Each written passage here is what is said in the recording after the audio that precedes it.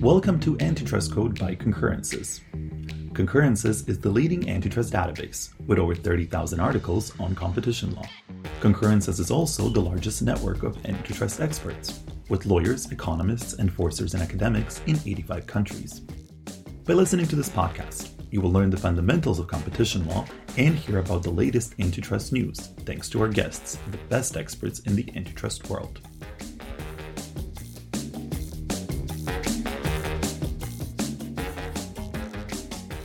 Hello and welcome to this episode of Concurrence Antitrust Code podcast. Today we're going to be talking to Marshall van Alstyne, Custom Chair Professor at Boston University.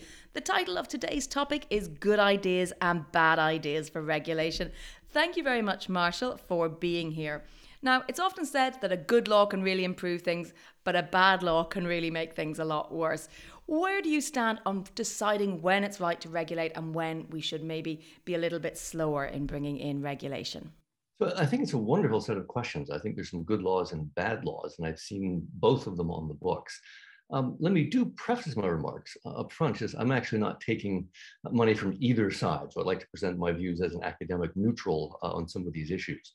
So I do think that we're seeing an awful lot of responses to legitimate grievances. So up front, I do see, for example, that Amazon using data to enter its partners' markets, that's a challenge. Or Google bidding against its partners when it has privileged assets. Again, that is a legitimate challenge. I do think there are grievances that we need to pay attention to.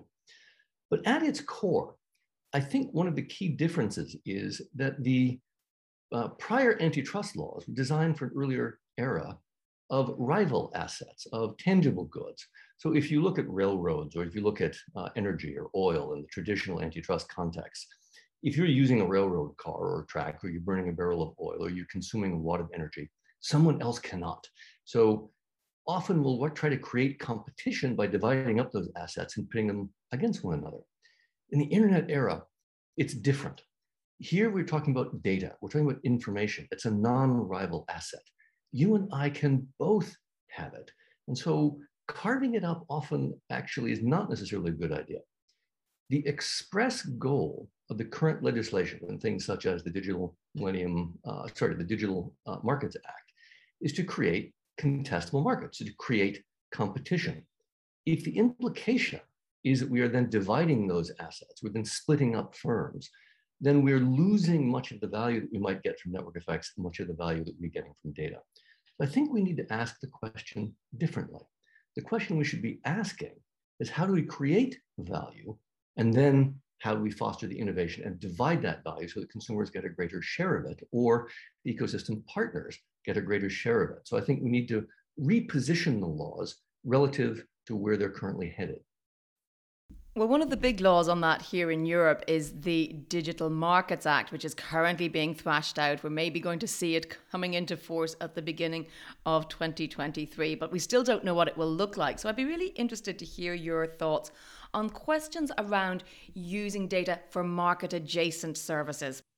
Oh, wonderful question. So using data to leverage entry into different markets and also create value in other areas overall is a wonderful thing. To give you an example in the United States, Amazon, of course, is an interesting electronic commerce company or in cloud services company.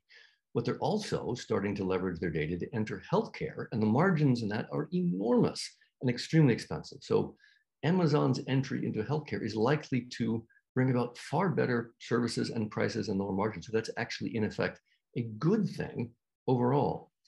Let's back up a moment and consider what's happening in the Digital Markets Act.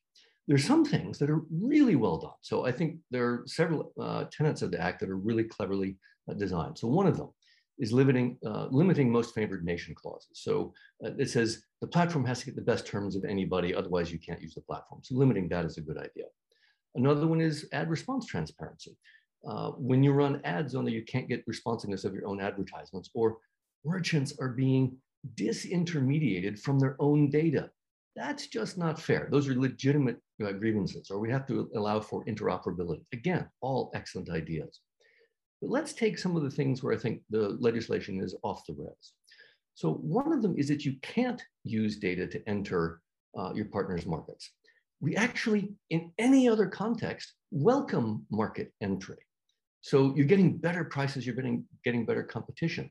Here, it's the unfairness. So what we should do is allow others to enter under the same terms. So perhaps it's better that with a delay, other competing companies would gain access to market level data and allow them to enter, so that it's not just the market maker that's entering, but lots of different parties would gain access to the same data in order that they too could create consumer value and enter and give us new kinds of innovation. Separately, we actually see a bit of that in Payment Services Directive 2 in open banking. Banks are now required to open APIs to let third parties in to conduct transactions. And we're seeing new fintechs arise. It's that kind of innovation that we'd like to foster. So rather than forbidding use of that data to enter, we want to make it available for others so that they too can enter. I'll give you another example. Data portability is being used as a way to create privacy and to perhaps create competition.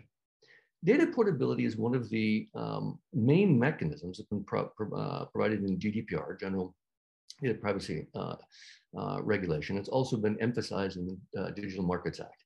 This has a huge variety of problems. The first is that when you take data away from the marketplace, it loses context. There was a great set of research that was done by the folks at Programmable Web trying to take data out of Facebook. You can get your own data, but you can't get the posts of other people around it. That's their data, so you lose the context. Another is that it stagnates, so you lose access to the recent data. Another element is you get a problem with impotence. Once the data is removed from its platform, you can't use it to make a post, to make a purchase, or to receive a benefit. So you can't use it or act upon it in some way.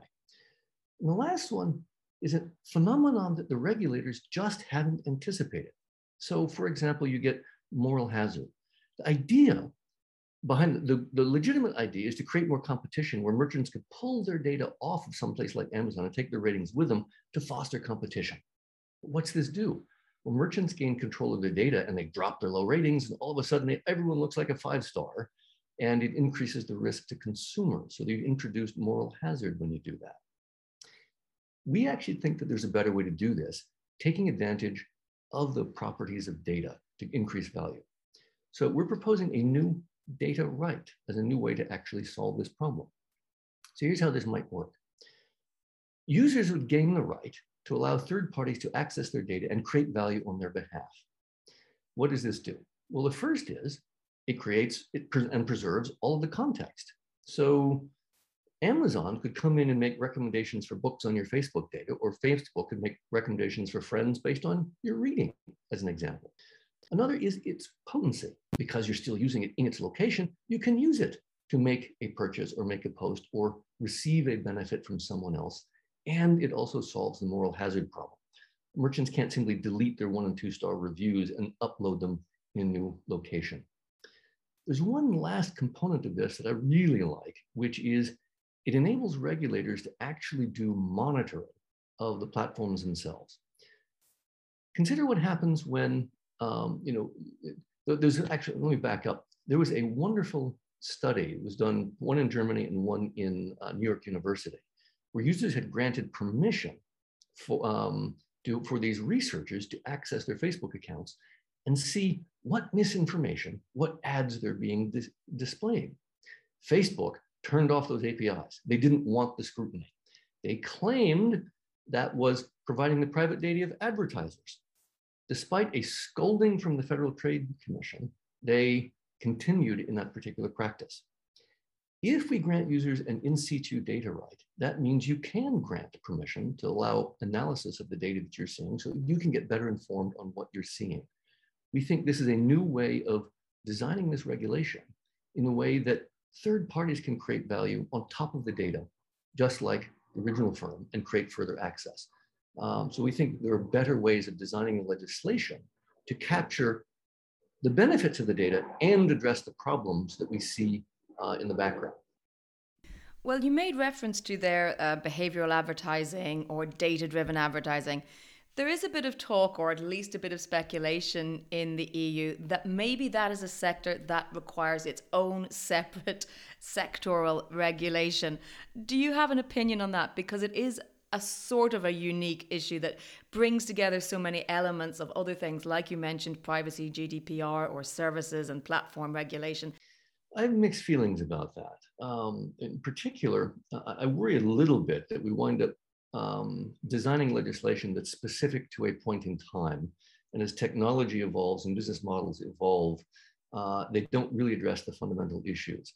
By analogy, I like to describe it as adding epicycles to a geocentric universe, as opposed to looking for a deeper theory and finding a heliocentric universe that suddenly explains everything much better. So personally, I prefer to try to look for the deeper principles from which you can actually design better business models or better regulatory interventions, or shall we say transparency. To give you an example, a mechanism might be allowing sufficient transparency and interoperability that competitors can keep an eye on each other without having the regulators forcing them to go open and crack open the systems and develop expertise on their own. The competition among the firms will naturally lead them to reveal the problems from which they can then themselves appeal, rather than having the regulators do that work. So in general, I favor the deeper solutions that try to address the more fundamental problems rather than ad hoc legislation that's just in the moment, and see if we can find something for the long term. Well, again, picking up on this question of interoperability, transparency, another big driving force that we're seeing here is this idea of trying to leverage industrial data. I think the EU very much feels it's missed the boat on a lot of these customer-facing social network type services. And now there's an effort to try and maybe get Industry 4.0, this manufacturing data, but also open data, and make it more interoperable. Do you see any resistance to that? What's your feeling on that? Do you think that it's going to actually work as is envisaged? If yes, why? And if not, why not? There seems to be huge opportunity here. And particularly as you get to machine data, or you get the Internet of Things, it may be less concerning on privacy if what you're looking at is the temperature settings or light switches among machines. So you don't have as much just personally descriptive data. So I think there's more opportunity here. I also do think that we're going to see more of the platforms moving into the B2B space, when previously we've seen it in the B2C space. And firms are in much better position to bargain amongst themselves in the B2B level than they are in the B2C level, where the platform is far more powerful than any individual.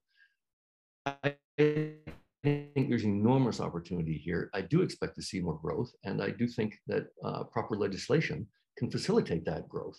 Again, I think the question must be, how is it that you can create the ecosystems for joint use of that data, for interoperable access to that data, and for competitive transparency, for gaining fair and equal access to that data. So those, I think, are the opportunities, and I do think they're immense, both in Europe and even in the East, even in China as well. Well, I know I didn't want to focus too much on enforcement per se, but I do want to ask a little bit about the question of, if you like, enforcement across countries, transatlantic. So many of these big actors that we've seen are in the US. Europe is here trying to create these markets and these new sort of competition rules, as well as consumer rules and privacy rules. Is there a tension between all this different regulation in terms of how you go about making it work together and implementing it? So it's quite interesting. I do believe that there are tensions coming from multiple sides. And by here, I really do mean multiple sides. So in Europe, where there are fewer native platforms, the tension seems to be coming more from the consumers and from the businesses that are affected by platforms themselves. In the United States, I think we're seeing more resistance from the platforms. They have a little bit more power, more lobbying, and they are native to the United States. So I think they're getting more influence. And then contrast that with China, where you get a different actor. The state government is now quite active in regulating those platforms in ways that are even more aggressive than in Europe.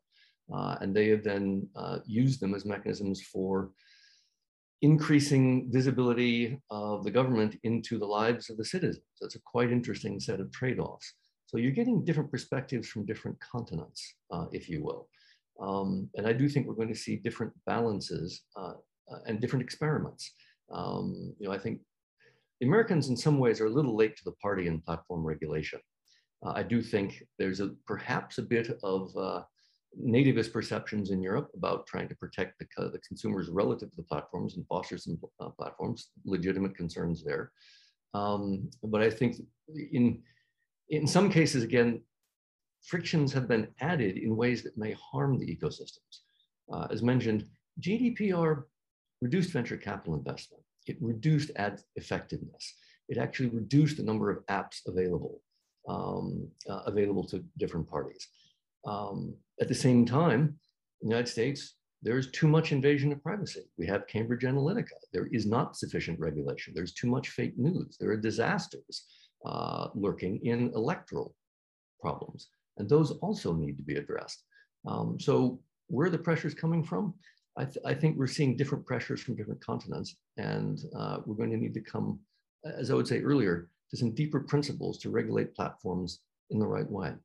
With this Digital Markets Act, the EU is trying to lead the way globally. It feels it could have the same ripple effects as the GDPR, which was indeed used as a template for privacy laws around the world, and even the California law. Do you see that the EU might be a place where the focus is on the regulation, whereas in other parts of the world the focus is on, to use Mark Zuckerberg's words, move fast and break things? Well, he's certainly been moving fast and breaking things.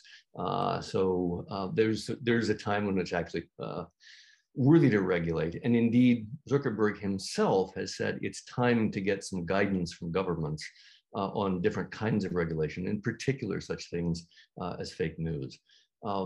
I think the Europeans are leading the way in this. As one example, one of my favorite illustrations really is the open banking legislation that we're seeing coming out of Brussels and separately out of the UK. In that instance, it has been a case where creating opportunity for third parties to come in and access the platform infrastructure and to access the data has allowed third parties to create value, which is exactly what I was talking about in the beginning, but trying to find new ways to create value, not simply try to create new competition. Data is a non-rival resource. All we do is to have it under the right terms. Even a transaction that's a credit card, well, the merchant has it and the consumer has it because it's a two-party investment. And so we need to allow both parties to make the best use of it. And we also need to find ways to reduce the market power of the center of the platforms in order that more of that value is shared back. Again, I think Europeans are leading in that. I think we can learn from the positive examples as well as the negative examples from open banking as well as GDPR. Thank you very much, Marshall. Do join me again next time for the Concurrence Antitrust Code podcast.